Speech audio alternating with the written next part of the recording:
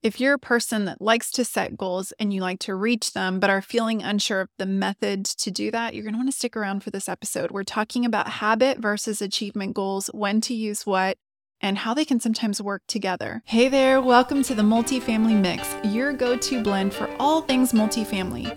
Equal parts apartment marketing and retention with a generous splash of encouragement, my friend. Ready to shake up the multifamily world? I'm Barbara Savona of Sprout Marketing, here to serve up ideas and innovations. Time to mix things up. Let's do it. Marcy, can you believe it? It's 2024. I really can't believe it. I feel like 2023 flew by and I'm so excited. I always get excited to start a new year, so I'm ready. I think we are a family that loves and thrives on a fresh start. We do. Love it, right? We do. We totally do. So what have you been up to? Well, last week was awesome. We had the week off. The whole team did. And so I really used that time to hang out with my family. I got a lot of rest, but I also started working on my personal goals for the new year and seeing where I want to be by the end of next year. So it was good. What do you do? Yeah, I think for me, that week that we try to do for the Sprout team between Christmas and New Year, where we just shut the office down completely, I look forward to that time because there's nobody I have to be available to, and it lets me be creative. And for me, what do I do for fun? I also love to plan and love a good goal setting session. Yes. I really dug into how I spent this last year, and I'm going to share a little bit more about that in a future episode.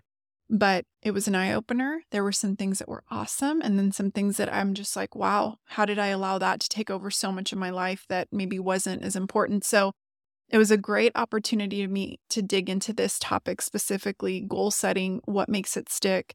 And over the years, I've adapted a lot. So I'm excited to share some of those things. Well, me too. I'm really excited about this topic, and I say we jump right in. If you guys want the perfect planning calendar pack, go to trysproutfree.com and join the free Sprout Marketing membership, where you'll get access to a planning pack that is going to be perfect for setting those achievement and habit goals, plus helping you with your marketing and retention. Now, back to the episode.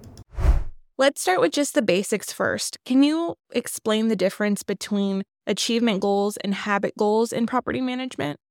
Yeah, so I think that the easiest way to explain it is that an achievement goal has a start and end date. It's a target that you're trying to go to. Like, for example, if you're wanting to run a 5K, that's an achievement goal, right? Right. If you have a budget goal or a occupancy goal, that's a goal that you've got a straight marker and you're trying to get there. A habit goal is something that's recurring. Ideally, it's something that you want to become a part of you, maybe forever. You're not going to start and stop it. It's a habit like brushing your teeth. It becomes a part of you. And so that's a good thing for people to understand the difference and to know which one, like what lever to pull or what type of a goal you're going after.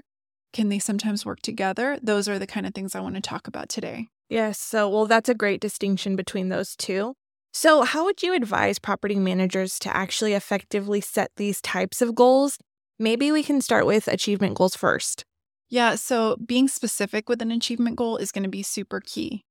Achievement goals are not loosey-goosey. So you're not like, I kind of want to be in the 90s. It's like, what exactly do we want to be and when? It could even be a goal. For example, we want to visit this many businesses when we do outreach marketing, and we want to do this on this day of every single month. Or it's, again, very specific. We want to come in at this amount for our budget, or we want to reach this delinquency goal. That's very specific. The more clear that you are about it, the better it's going to be. Once you have that achievement goal in front of you, you really want to work backwards and set a realistic time frame. I think we talked about this in a previous episode.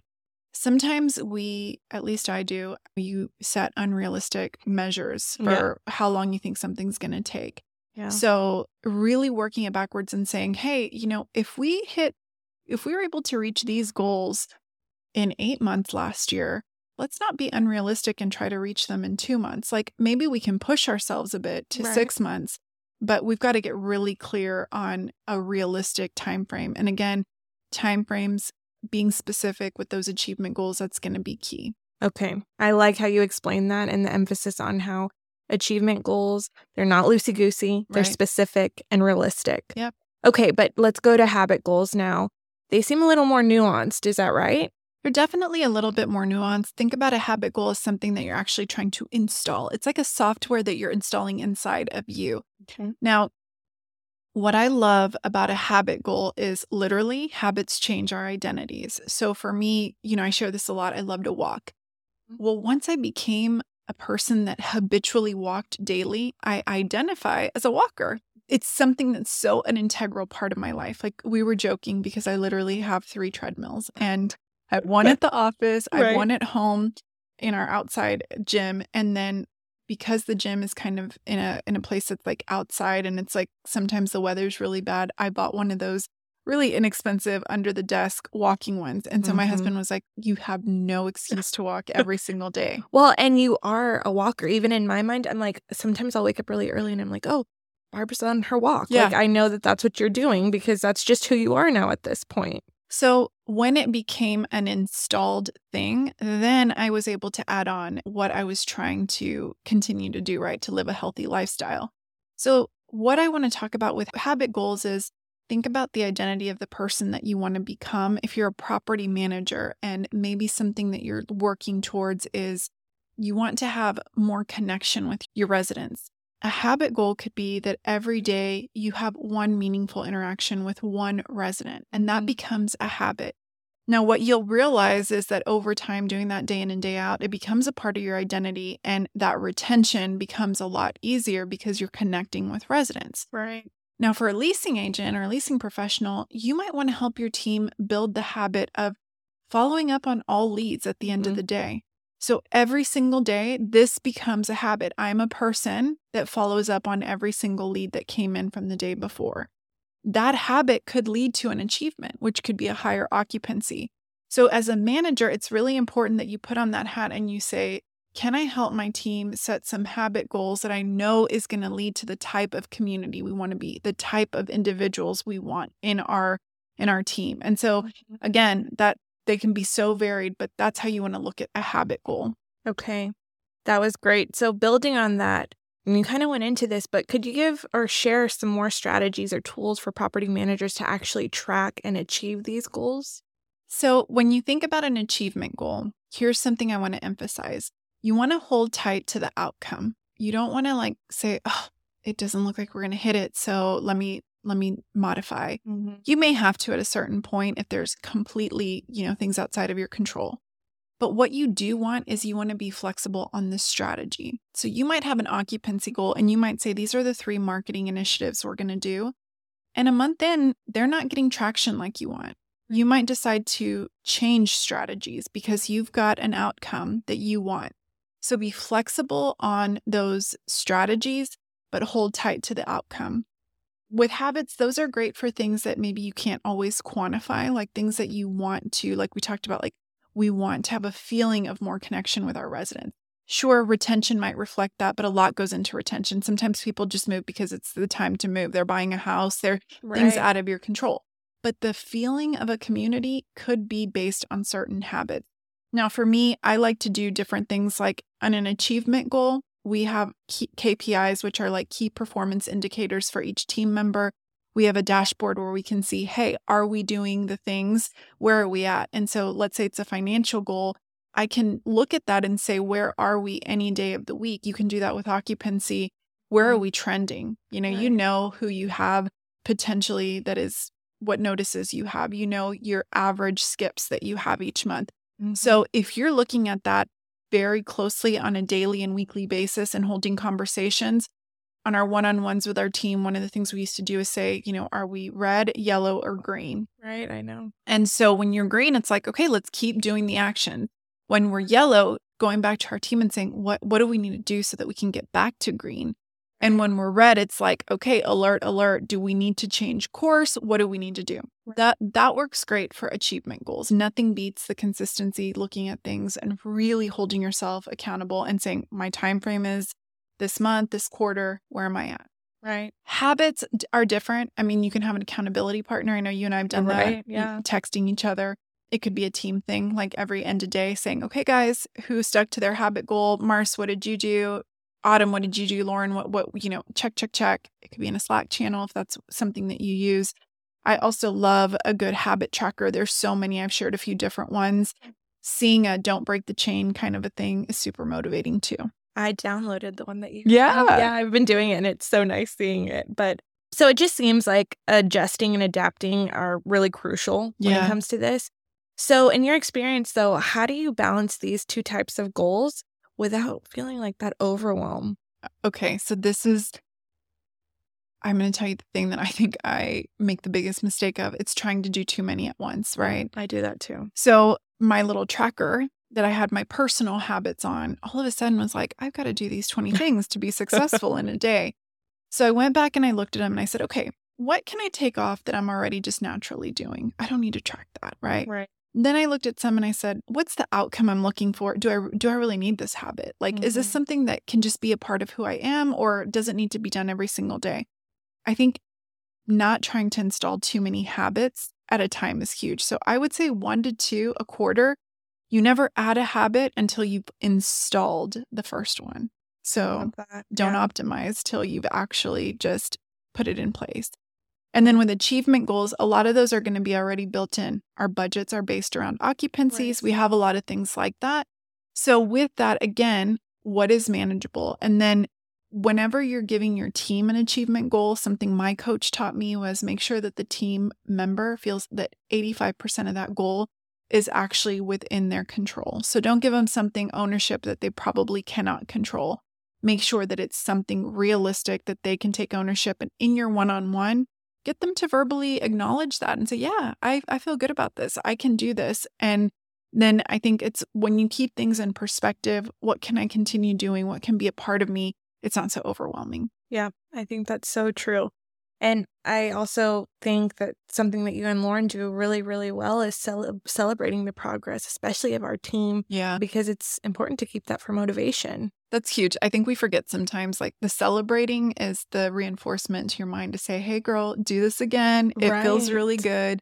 A lot of times for us achievers, like just reaching the goal feels like the celebration, but actually stopping to acknowledge, high five, it's a huge thing. Right. Even for yourself or your team, like, hey, I did that, or hey, we did that. Yeah. And it felt good. Yes. Yeah. What's really cool though is when you start sharing your goals with others, they kind of ask you like, hey, how's that going? Or how are you doing with that? And it feels again, like the more that you literally put on that outfit of the identity. I heard somebody say it the other day that she said, it was really interesting. She said, I got hired to do like a nutrition class at the gym. And so she'd wear this jacket that said nutritionist. And she did a lot of other wellness things. But she said a lot of times it was like she'd run around and run her errands that day. And she said, I would notice that I made very healthy choices the whole day that I was wearing my identity on my back. Because she goes like, I'd run into the store and maybe I wanted to get a cookie, but I was like, a nutritionist wouldn't do that. Yeah. Which cracked me up. But I think it really emphasizes the point. The more we wear the identity of our goals, the more realistic it is that we're going to actually stick to them. So you do, you do your marketing consistently, you're a marketer now. You do your leasing follow-up now, you're a really good leasing professional that actually closes deals. So the more of those reps, the more that identity is like locked and loaded. Yeah. Installed. I like how you say that. Yeah.